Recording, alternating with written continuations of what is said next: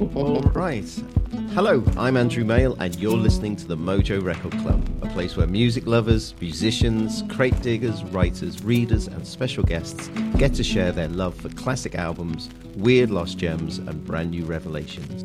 My guests today are MOJO editor John Mulvey, plus I am honoured to say Ira Kaplan and Georgia Hubley of the great Yola Tengo, who are speaking to us via Zoom from their home in New York.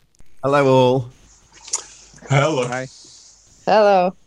Now, without wishing to embarrass them unduly, Ira and Georgia have, for almost 40 years, not possible, but for almost 40 years, they have fronted one of the finest American three-pieces of all time, with albums such as 1995's Electric Pura, 2000's And Then Nothing Turned Itself Inside Out, 2018's Superb, There's a Riot Going On, and their most recent release, the utterly thrilling and electrifying This Stupid World. This repeatedly innovative and eclectic Hoboken, New Jersey trio have made albums that hypnotize, haunt, and dazzle like no one else. I'm not going to say much more other than to play a little bit from This Stupid World. This is the gorgeous, melancholy Celestine. Push the pen into the map, and I find the Celestine.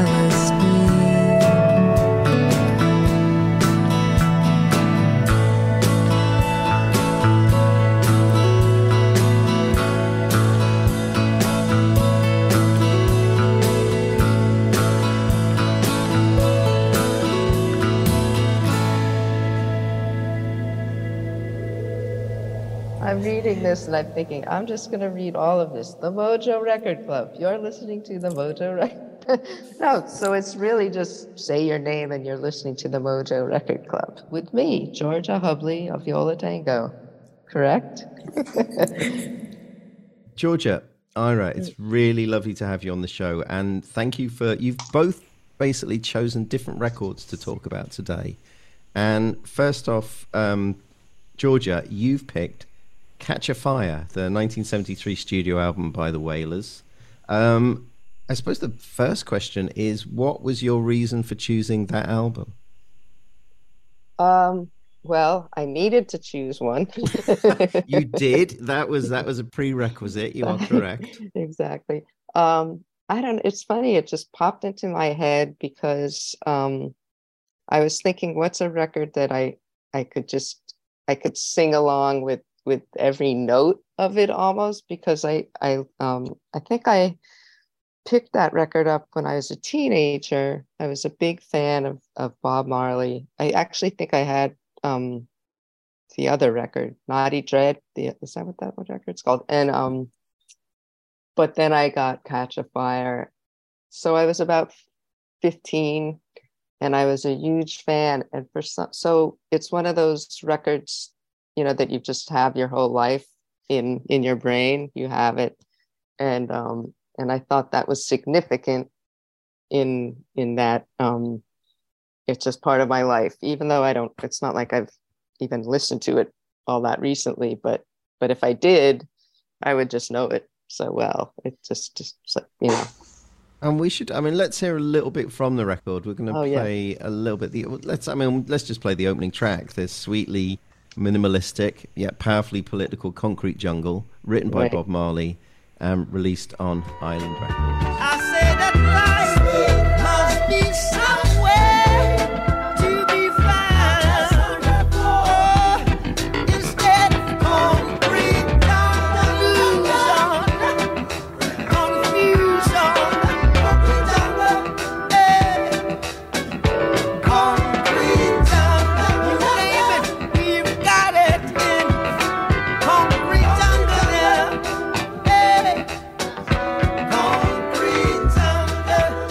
And as you say, Georgia, you know it incredibly well. It's ingrained.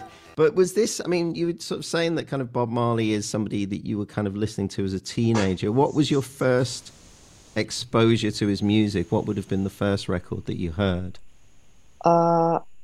Probably the second big release, which is that Burnin'? Is that a record? Burnin', yeah. Yeah. I think that one.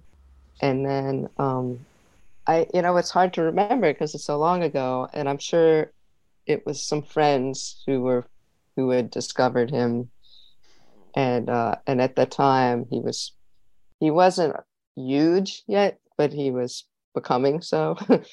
And oops, sorry. And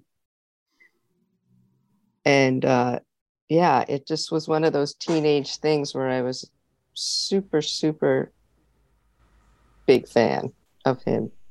And what was it? I mean, because I was listening to this, going back and listening to this record, and one of the things that really strikes me, going back to it, is how incredibly low key it is. It's kind of very restrained, very subtle, and kind of even the more political tracks, there's a kind of sweetness to them, a kind of low key sweetness to the whole album. Mm-hmm. I agree. Yeah, I think it's I hate to use that word, but I think it's very easy to listen to that sort of anytime you felt like it. I was just reading before this interview, and now I've already forgotten his name, that because I think besides the songs and the lyrics, the guitar playing is always what really gets me, and the solos, especially Concrete Jungle, that's one of my favorites. And I just finished reading that somebody, what is his name, from Alabama, re-recorded all the solos, but maybe that's not right, so we're gonna have to look that up. So Wayne Perkins. Yes, thank you, Wayne Perkins. Yes, who I don't really know who that is, so I should, but because I suppose there's two versions. There's two versions of the album, isn't there? There's the version that Bob Marley and Peter Tosh and Bunny Wailer recorded in Jamaica. Right. And then there's a version with the overdubs that Chris Blackwell kind of brought people in and kind of made it more commercial or sweetened it up for... Oh, wow. Okay. Well, I do have the original Zippo one, which I don't know which one is which is the later one. That's the one that came out on Island Records, but they brought out a CD a couple of years ago that's got that version on, but also the version without the overdubs, so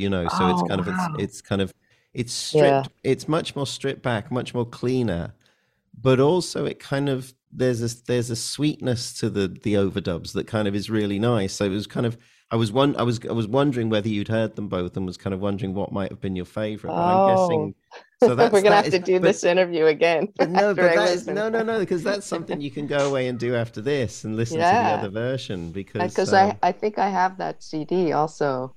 So now I am gonna. But it's funny because all those sounds are in my head. So now I have to see how different they are. Oh wow! It would be like the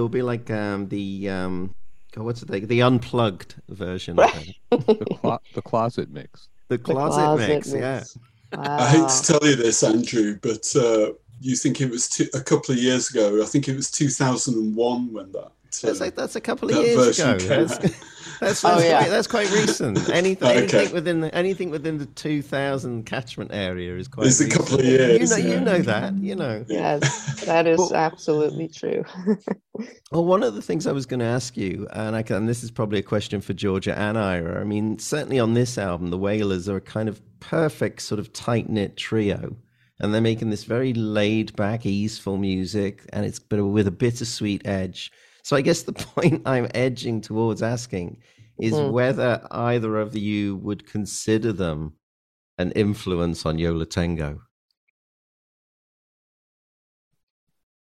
I've never thought about that before, which I should have, because probably I would have guessed that this question was coming. But maybe subliminally. Yeah, maybe because they're so sort of, as you say, they're so deep within your kind of DNA since childhood, and and all those kind of melodies and that kind of quiet, laid back quality is right in there. Could be. Yeah, I mean, I think that's the really the only interesting way the only way I'll consider that word influence is the things that just creep in without you noticing it. The idea of like, I was listening to this record and now we're going to imitate it on our record. That's, which I think is typically what that question is leading towards. That doesn't seem like influence. That seems like something else, but that is a part of Georgia's life and a part of her wanting to become a musician in a way that can't be quantified or expressed. I think that's precisely an influence. And I suppose similarly, it's kind of something that a listener comes at completely differently. And so I'll be, sitting and listening to Catch a Fire and kind of picking up on similarities. And I don't have a word for that or to discuss that other than the word influence. So I'll kind of, I'll come in with that word, and where maybe all I should be really saying is I hear similarities in the sound, and I'm wondering where they would come from, and as you say, whether they're subliminal, rooted in childhood, rooted in being a teenager, and it's more likely that the listener is going to hear that than the musicians like yourselves, perhaps. I was thinking about something else about Georgia hearing this as a teenager and it being such a social thing, and wondering if that is the way people are.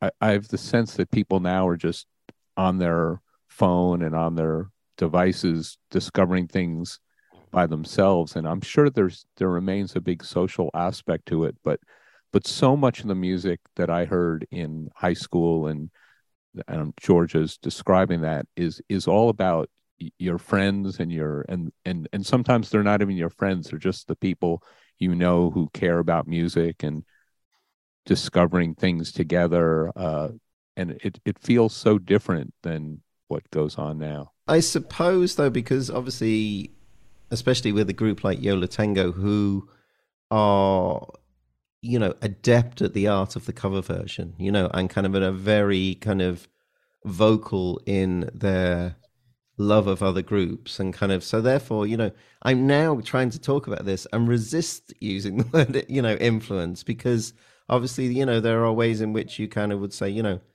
here's all these songs that we like by other people who we're covering and things like that. So there is definitely with you a kind of a way in which you do wear your quote unquote influences on your sleeve, on your sort of lapels at certain times. Well, I mean, again, part of running, we've been running from that word for a long time. Yeah. And it seems like it started or ramped up in 1990 when we put out Fake Book. Yeah. And, we had to just keep insisting that, Cat Stevens is not one of our favorite artists, nor are the Tremolos, but there was just something about Here Comes My Baby and the way we felt singing it that resonated with us, so that there's a big difference between it's just not literal, it's not a tribute to our favorite songs, it's just something that in the moment we it's like we do this thing on WFMU every year where we try to play requests that people who donate to the station make, and we try to do it in practically real time, and it's the three of us and our friend Bruce Bennett, and it's a train wreck every year, and hopefully an entertaining one. But the thing that's really emotional about it is it's like I always think of the Minutemen line, our band could be your life. I mean, we're just expressing an entire lifetime of listening to music in 3 torturous hours of butchering cover songs. And so that's, I don't know, that's meaningful. And to me, that's where, whether it's influence or osmosis or, but it's not the literal, A, B, C process. Maybe the sheer weight of songs that you've covered by virtue of those music marathons, and also in your live gigs and the Condo Fox records as well as the Fake Book records, and that maybe just the sheer range and number means that it's now impossible to talk about influence, because you can't possibly have been influenced by quite as much as that. True. I think the other thing as well that's maybe worth mentioning, and that maybe this comes from reading about when you talk about, how you play and how you record, is that sense of pleasure of just refracting these kind of songs through the prism, the lens of Yo La Tengo, and seeing what comes out the other side. For sure.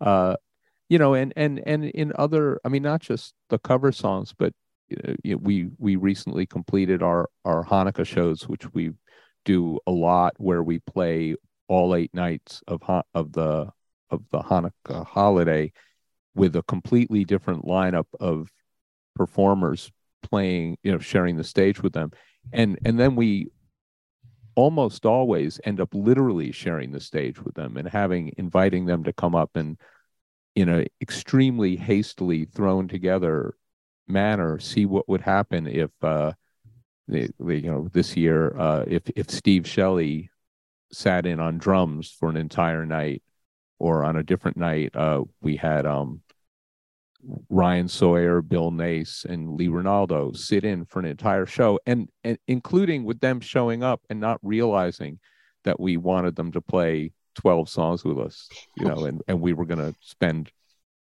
45 minutes rehearsing that and just see what would happen. And it's exciting for us, I hope, for people listening, but certainly for us it is.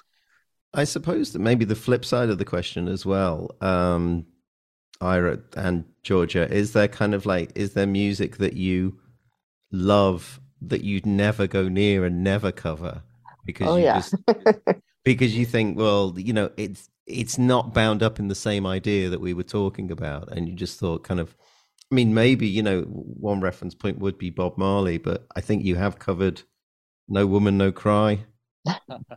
Well, it wasn't our idea. and I think, it's funny, Georgia just said, oh yeah, but I think if this interview had taken place 20 years ago, some of those songs that Georgia's saying oh yeah to, we would have subsequently done. I mean, I think at a certain point the notion of covering a Sun Ra song would have seemed inconceivable. Yeah. And then we get more shameless and and just sort of find our way into things that we never thought we could. Because I'm with Georgia. The idea of outside of the FMU request scenario, the idea of covering a reggae song seems almost inconceivable, but only because we haven't conceived of it yet. Right. Yeah. Well, and then there's also there's music that you love to listen to, but it's not that you want to actually play it, or it seems way too complicated to try to play. You can just hum along with it in your car. What would be a good example, Georgia? I know. Well, I know there's a couple. I'm sure we have tried to play. I'm sure we have played a Badfinger song here and there, but those songs, a lot of them are just, oh man, that's too many chords. Yeah. And so, big sounding or whatever. But yeah, there's tons of goofy songs that you enjoy listening to. But Georgia, when you were choosing this record for this podcast, were you conscious of choosing something that wasn't part of your kind of covers repertoire? That was something from kind of to the side, I suppose. I think kind of what I was alluding to before, it just sort of popped into my head. When you think about, if someone says, "What's your favorite record?" You can't answer that, but so it did also just. I guess I was thinking about, well, what's a record that that I can't even really talk about. I mean, I didn't even discover all this stuff, and now I've learned all these new things about the record. But it just was so deep. It just was, well, what did I love when I was, I mean, I almost picked an Al Green record because I was also a slave to a couple of those records. And so something that was just so far back in your life that it just stayed with you forever. And Al Green would have also been rooted in kind of life as a teenager and just sort of part of, that world. Right. And I was thinking about this, how you listen to music. When I was young, I don't know why, this is a quirk of mine, but Ira always teases me about this, that I would have a record and I would listen to one side over and over and over again and almost never hear the other side. And then maybe 8 months later, I wonder what this other side sounds like, and then be a slave to that side for a really long time. So it wasn't necessarily side one. I mean, you pick one at random. Oh yeah, I think in many cases, whatever side I put on, or who knows. Well, it means funny. You don't have to go to the bother of turning it over, doesn't it? You just sort of put it right back to the start and go. It's true. Such an effort sometimes to turn that record over. Right. Oh, you were just ahead of your time. You think of all those people who have never bothered to turn their CDs over. Right. You never discovered the abstract wonders on the other side. Hi, this is Ira from Yo La Tengo, and you're listening to the MOJO Record Club. Ira, in many ways, the album that you've brought on to talk about today is kind of George's is one sort of, rooted in the past and kind of in childhood. And this one is much more personal choice, much more sort of present choice, and, and made by people who and you knew. So maybe you could sort of say what the record is that you've brought on to talk about today. Well, I mean, for sad, obvious reasons, I've been thinking a lot about the Clean since Hamish Kilgour passed away, and there's kind of no band that's meant more to me, maybe ever, but certainly since they existed. But it's kind of funny, thinking about, listening to Georgia talk about the Wailers, and the Kinks were such a gigantic band for me in high school and kind of changed my life, I guess, to be over dramatic. And to think as I'm saying this, that well, I guess the Clean have really mattered to me as much as the Kinks in a different way and at a different time. But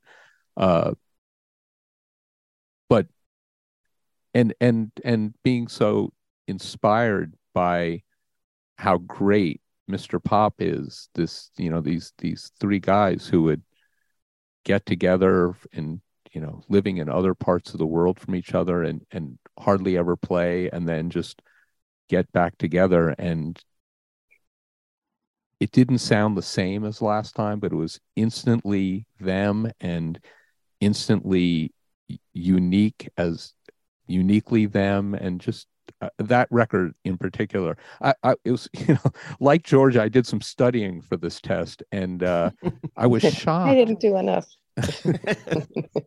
But I was shocked to see how middling the reception for that record was. I just thought everybody thought what I did, that it was just I'm going to step in and say, just for the sake of the listeners, this is an album that came out in 2009, isn't it? And so and I'm right in thinking it's the last time they got together as the Clean, so it's basically the last album they recorded, isn't it? That's right, yeah.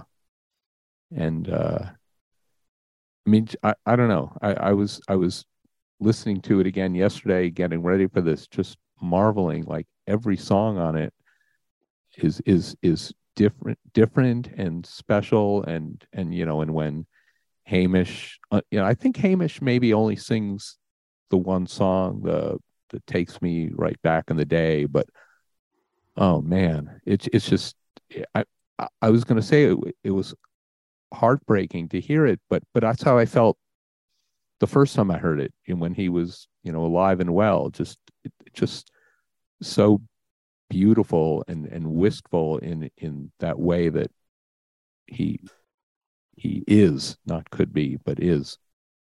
It's one of the things that's incredibly striking about the record is that it's a record that seems to be going back to Georgia repeat playing side one of records. It's a record that seems built for repeat listening, almost in the way in which kind of tracks have this kind of comforting mantra-like quality. Obviously kind of people called the clean dream pop, but the way in which there's, this repeated phrases and kind of in circular structures to a lot of the songs. And the one that I wanted to play on the show is In the Dream Life, You Need a Rubber Soul.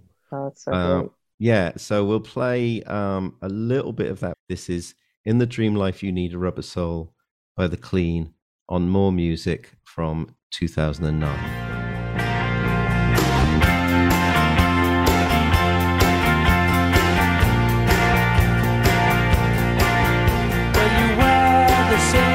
Same face every day. Worried that you might have a small hole in your soul.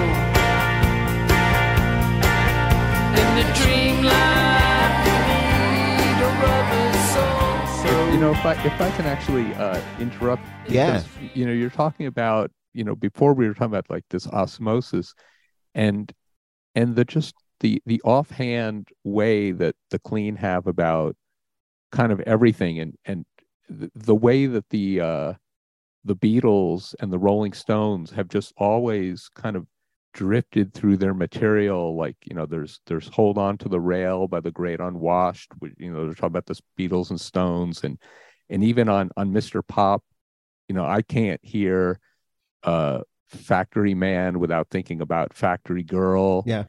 And there was even another one. Oh, there was a David solo song of not, I don't know, of some other vintage. You know which one I mean, Georgia? Oh, Where I'm not sure.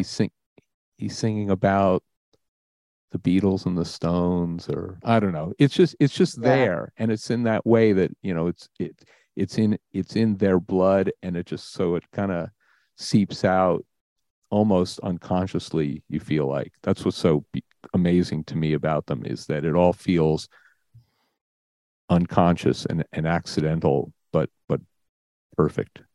When did you, because obviously you played with them. When did you first meet them? 1989, I think. We were Wow, on tour okay. in Europe, and they were on tour. And we had just learned about them recently before that. And then they came to New York, and we were in Europe, so we missed the show.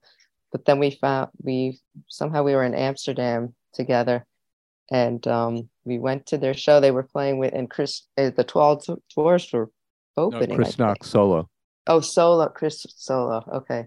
And we went to the show, and then, we had to like work up our nerve to go backstage to say hello, which was like ridiculous, because how hard could that be? And we did, and it was great. And we got to be friends, and we were all staying at the same hotel nearby that Nico oddly was staying at the same time. Wow. Yeah. And afterwards we all went back to the hotel and decided we were going to have cocoa. I just love that part of the story.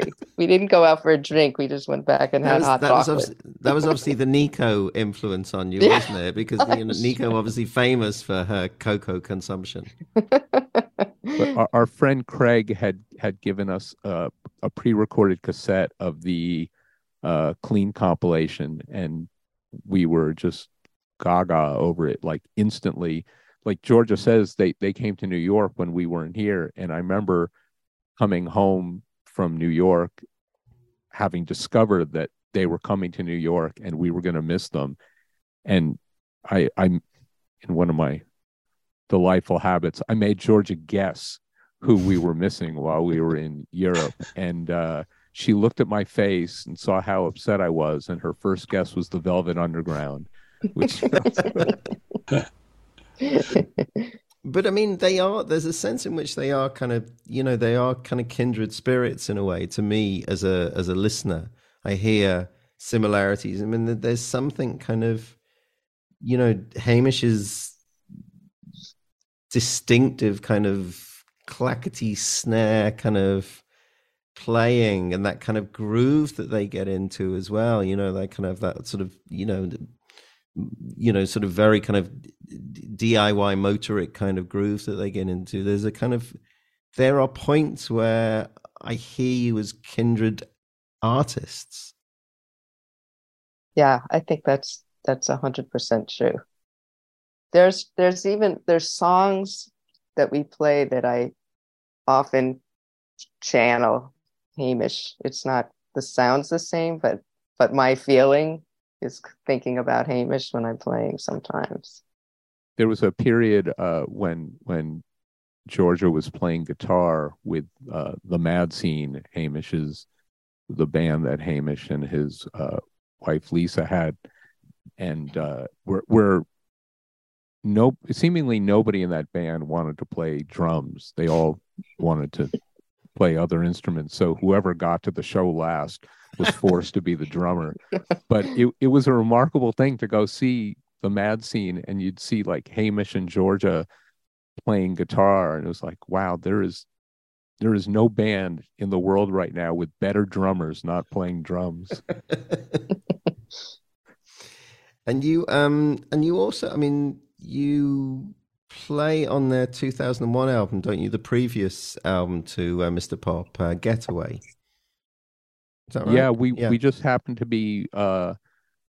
I guess we had some shows in New Zealand, and we got there, I assume, early to hang out in Dunedin, and I think that may have been when the Expressway Festival was going on.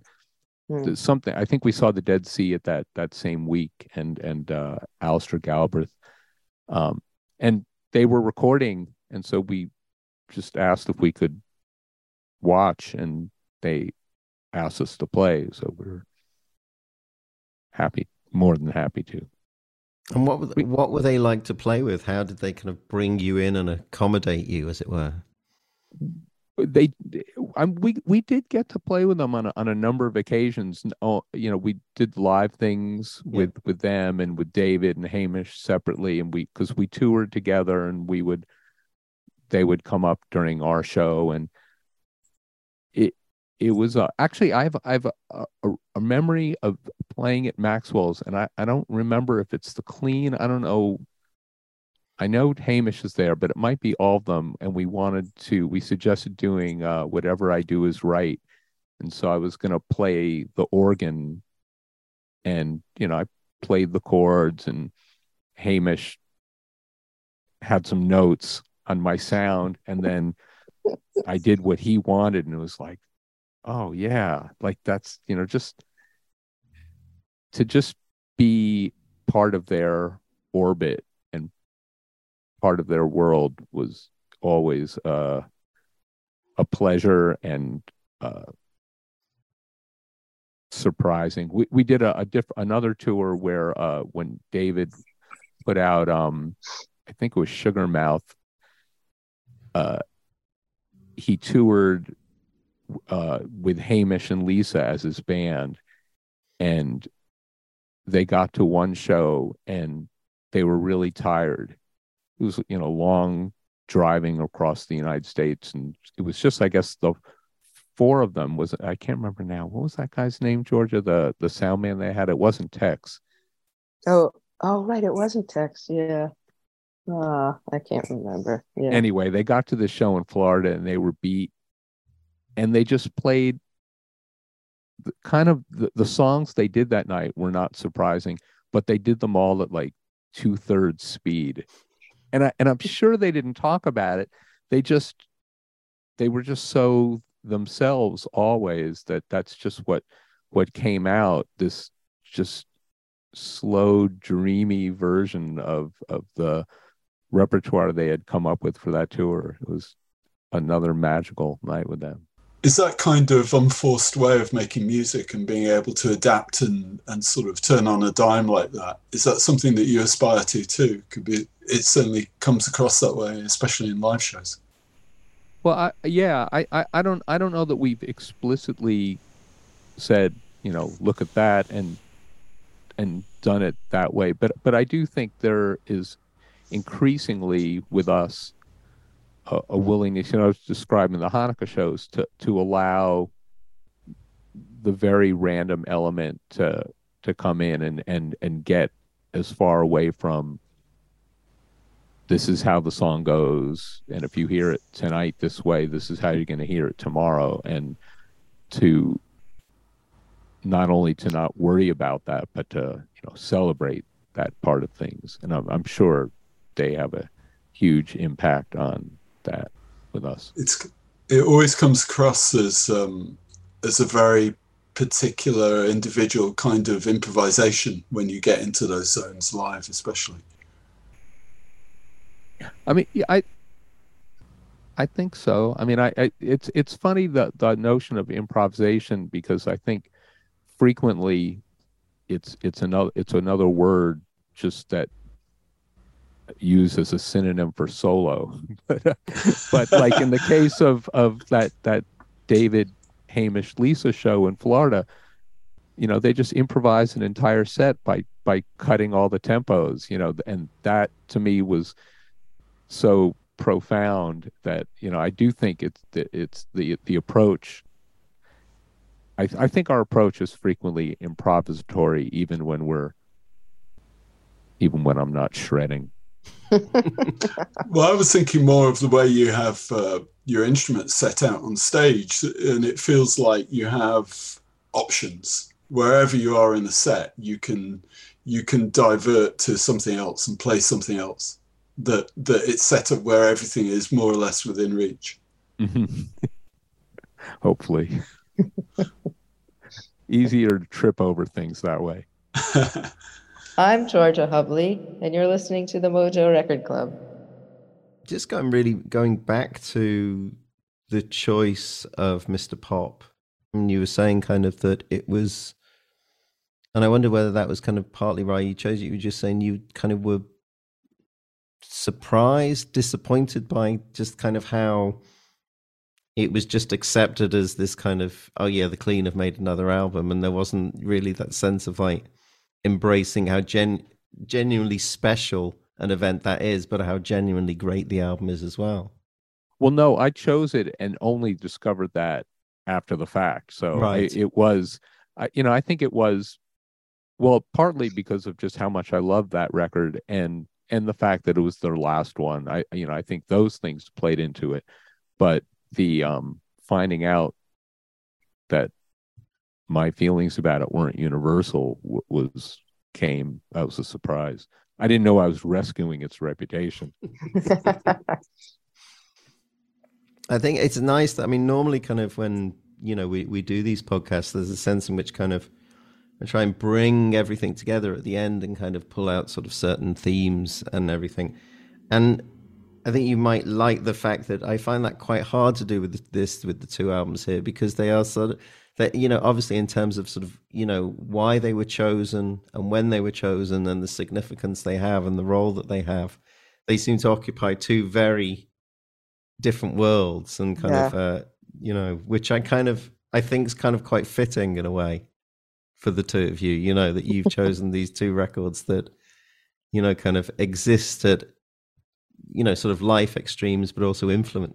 He said it again. He said the word influence.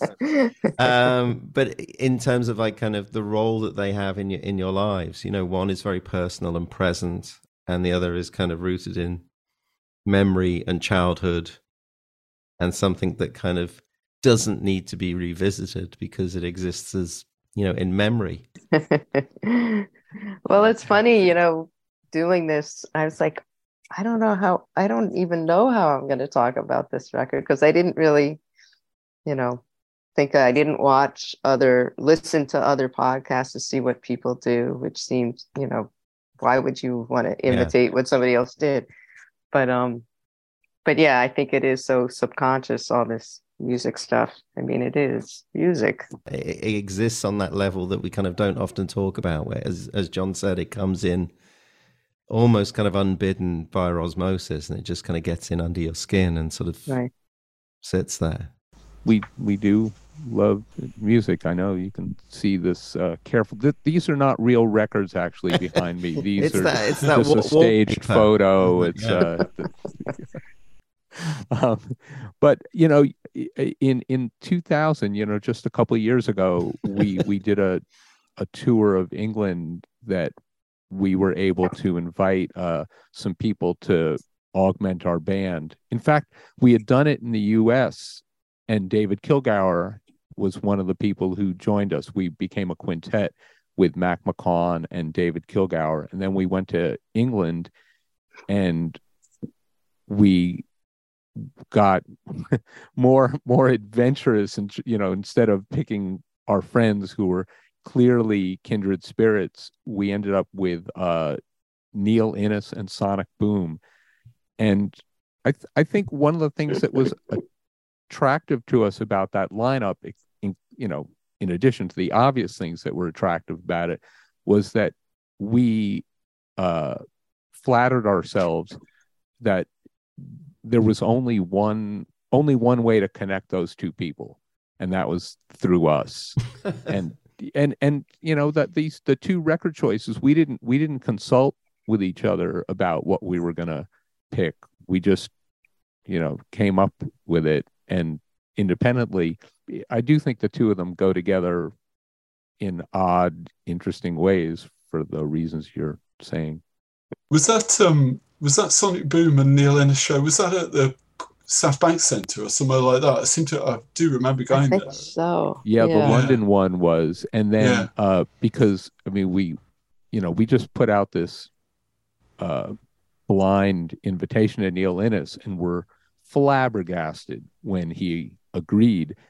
But he had a booking for one of the shows in country, and so we had to get somebody else to do, I think it was Brighton. So we asked Robin Hitchcock to do that one. And then for London, we had all three of them. So the London show at the Royal Festival Hall ended up being Robin, Neil, and Sonic Boom. Robin, one of our previous guests on the podcast, actually. Yeah. Which clean record did he pick? Yeah. He picked Country Joe and the Fish, didn't he? Yeah, he picked electric. He picked electric music for Mind and Body. Yeah. Wow. Guys, this has been an absolute joy, and I love the fact that we've kind of concluded that only Ira and Georgia, only Yola Tango could have brought these two records together. I think that's very special and a nice note to end on. Thank you both so much. I really enjoyed it. It's an absolute honor to have you on the show, and thoroughly enjoyable. Thank you so much. And thank you for listening to the MOJO Record Club. Right, John, I now have you all to myself after saying goodbye to the lovely Georgia and Ira. So I suppose the question I need to ask you is, what new record have you been listening to this week? It's a bit embarrassing this week, Andrew, because the record I want to talk about is one I had a hand in making. It's the CD that comes with the current issue of MOJO, and it's a Bob Dylan sampler with the pretty self-explanatory title of 14 Hidden Gems from the Bootleg Series 1963 to 1997. If you haven't been keeping count, and I'm sure one or two of you hopefully have been, there have been 17 editions of the Bootleg Series now, which means there have been 17 major raids on the Dylan archives over the past 32 years since the series began. The idea with our CD was to offer a sampler of all these amazing archive collections. These collections, I suppose, which show that key Dylan aspect of his songs being in continuous flux, is maybe quite a nice way of putting it, or quite a waffly way of putting it, we'll see. But that sense that his songs never have fixed coordinates, that there's never a master version of them, in spite of how much we might venerate Blonde on Blonde or another Dylan album. I've forgotten all the names of them.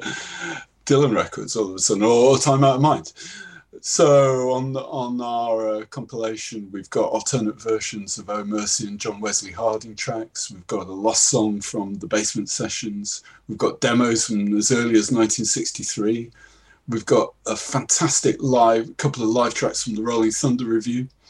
And we've also got a couple of tracks from the brand new volume 17 of the bootleg series, Fragments, which revisits the late 90s sessions for Time Out of Mind. One thing they've done on Fragments is that they peel back some of the atmospherics that producer Daniel Lanois laid over Dylan's songs. And I guess at the time we thought that that was making them kind of quite spooked, and a degree of ambience and a certain sense of the uncanny as Dylan appeared to be grappling with mortality as he reached the grand old age of being in his mid-50s, which seems hilarious now. But what these new mixers, which have stripped that back, do is that they show a more profound and more innate kind of spectral quality to these songs, I think, which aligns stuff like Lovesick to the way that Dylan's most recent songs on Rough and Rowdy Ways sound. This kind of X-ray of the blues almost. We should probably play a little bit of that remarkable version of Lovesick. You're right. It's stripped back. It's kind of haunting, and it does kind of feel incredibly close to the contemporary sound that Dylan has at the moment. Let's play a little bit of that remarkable new stripped back haunted version of Lovesick by Bob Dylan on Columbia Records. I'm sick of love. I'm trying to forget you.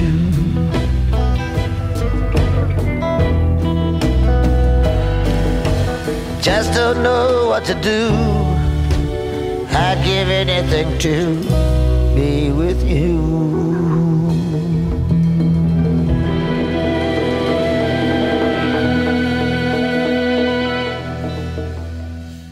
John, that's the thing that fascinates me about this aspect of Dylan, the Dylan narrative, that he kind of now exists in these kind of simultaneous parallel universes. You've got kind of present day Dylan and you've got past Dylan, and you can kind of dip into either, and kind of at the same time as kind of having these two lives, they also add historical depth to Dylan's career.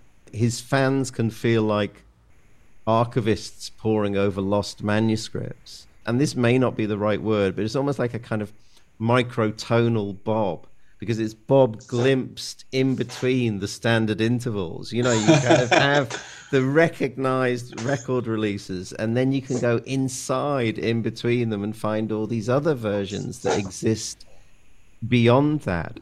And it kind of, the thing is as well, he himself obviously said, "I contain multitudes," very recently in quoting, as we said, Walt Whitman. But it's true, there is he keeps splitting into twos and then fours and then eights, and multiplying. And one of the things that, without wanting to join in the kind of, mutual mojo backslapping about this record, but it does feel like a real service. I was listening to it today, and because of the vastness of the project, I think that more and more people will start doing this thing where they curate their sort of, favorite one CD versions across all of the bootlegs. There's so much of it. And Dylan's people put it together for us. I should, in spirit of full disclosure, it wasn't our curated selection ourselves. But it's like I own most of those bootlegs and bootleg series, I should say. It's like I couldn't remember that version of It Ain't Me, Babe from the Rolling Thunder one. And it's fantastic. The whole, just that sense of what an incredible band. But I think going back to the point you were making, your microtonal Bob idea, is like, I think the whole thing, I think two things really. One is that it allows him new places to hide. Yes. So even as he's giving us more, he's allowed to show us less simultaneously, which I think is quintessential stealth Bob, really, which is always frustrating and admirable. But at the same time, I would say that I'm less frustrated about all of this than I used to be a few years ago, really, because I think, or I hope certainly, that a bunch of Dylan discourse has moved on, and that we accept these multiple lives and these multiple narrative strands and this complexity, and we embrace it, rather than just trying to find what's he on about, what's the text, what's the meaning. It's like now we kind of welcome that confusion and that density. It's a big step in a kind of a fundamental change in the way that we think about Dylan, which I would say has been precipitated in some degree by the bootleg series itself. It's quite freeing, you're kind of saying, it really is, you just kind of, you give yourself up to the vastness of the Bob universe. Totally, yeah. But at the same time, I should also, in my role as MOJO marketeer, say that the story that Grayson Haver Curran wrote about the Time Out of Mind sessions, which is the cover story in the issue MOJO 352 with the CD on the front cover, is an amazing glimpse of Dylan in the studio and exactly how it worked and the dynamic. And there's at the core of the piece, there's a remarkable interview with Daniel Lanois, which is this kind of wounded romantic myth of trying to work with Dylan and actually trying to go head to head with an aesthetic sensibility which doesn't really align with what he's doing, and trying to broker some kind of compromise with Bob fucking Dylan. It's ridiculous. But I think that the point that you're making is that kind of there was a time, wasn't there, where even I suppose like with Lanois, there was a period where there was an attempt to either crack or understand or contain what Bob Dylan was, and kind of and sort of and place him on a certain path and go, if we put Lanois saying, if we put you down this route, we might be able to contain the vastness. And now there is that sense in which we kind of we just kind of accept now that is a futile project. This is why songs sound different every night. I mean, not that they are, ironically, not that they are doing it at the moment.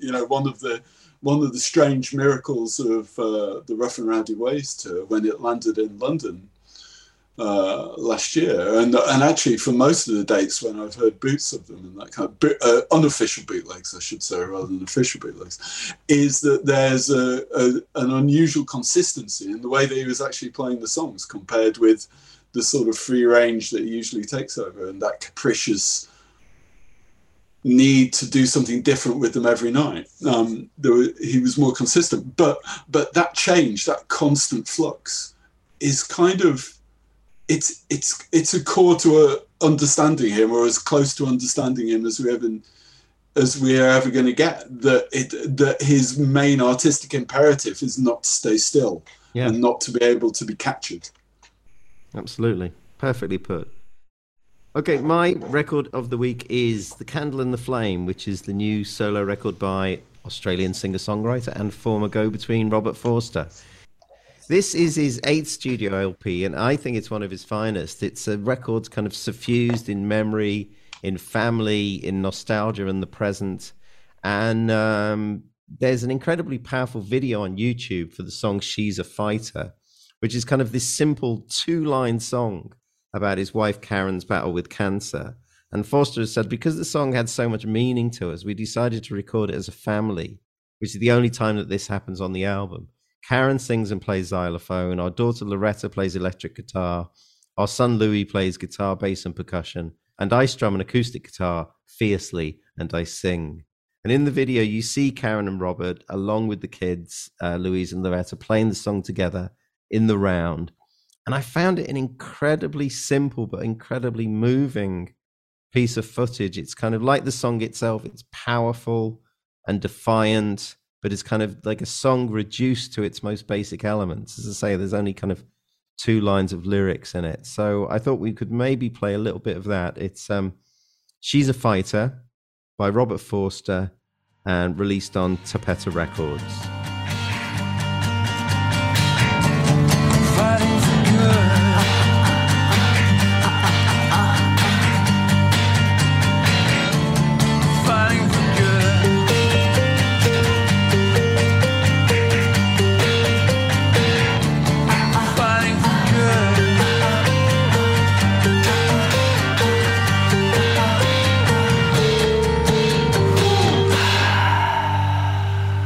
Yeah, it's a lovely record, isn't it?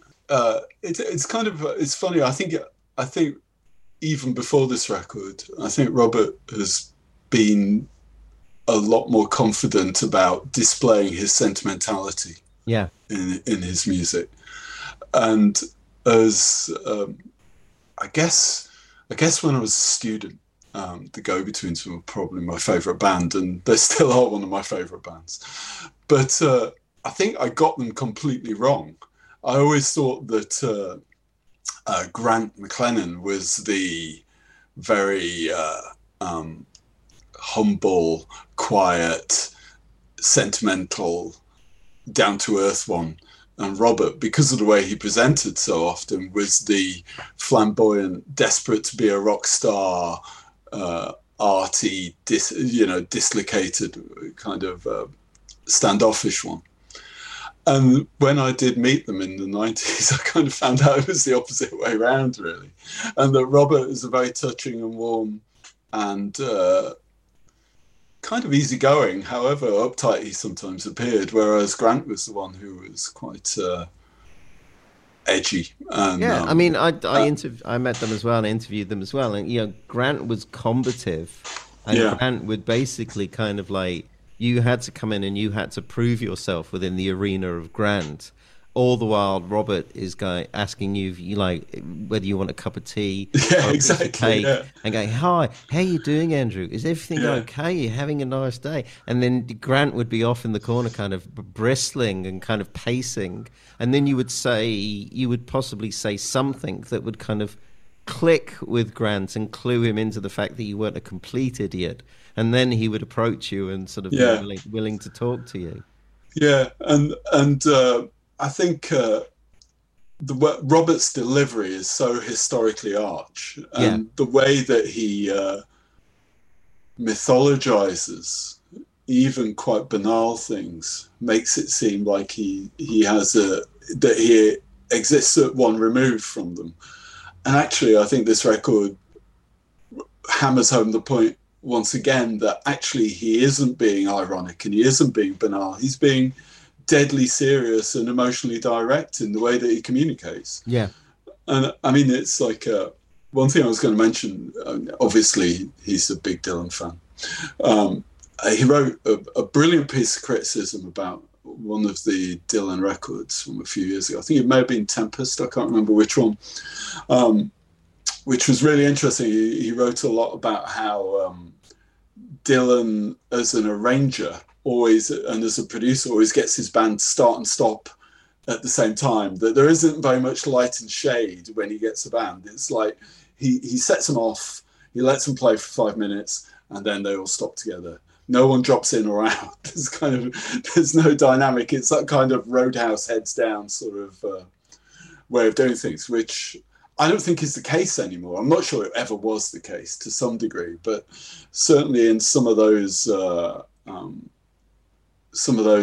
2000s or mid 2000s records, there was that vibe a little bit more.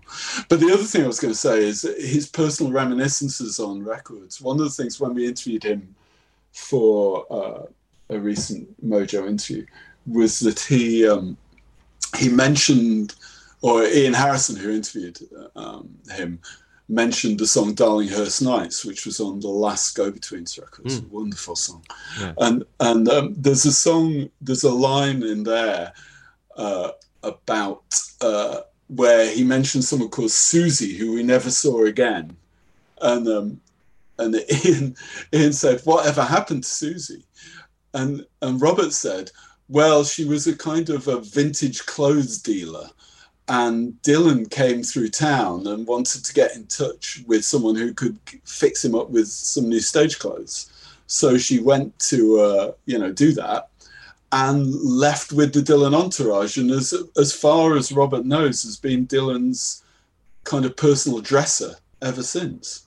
It's, in many ways, that is like the perfect Robert Forster anecdote, because it's like somebody who he knows in his peripheral world is pulled into the Dylan entourage and then kind of is whisked off, and Robert is left standing, somewhat bereft, and yet kind of but always the one attempting to kind of catch something of that kind of that dazzle that is left behind.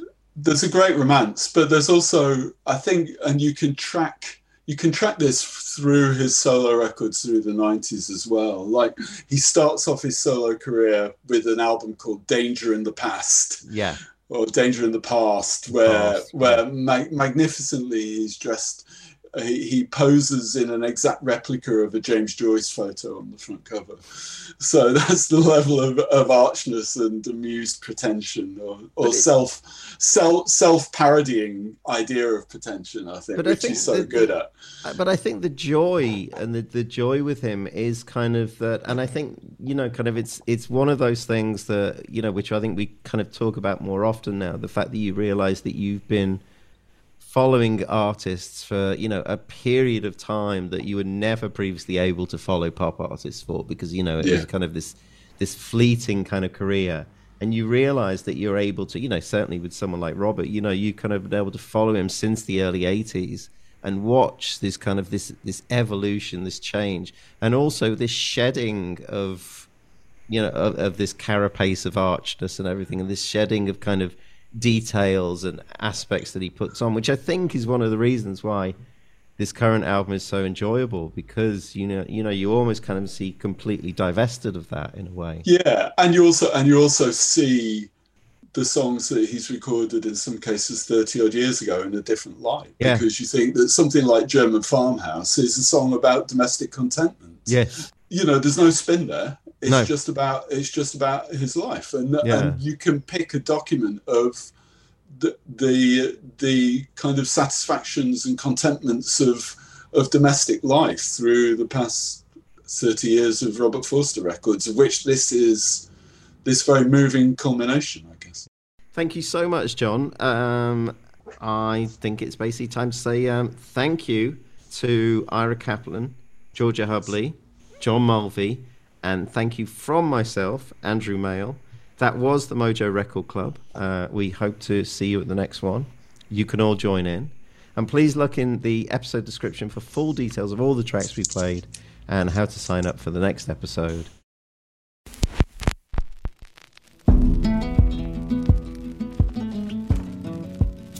You've been listening to the Mojo Record Club. More?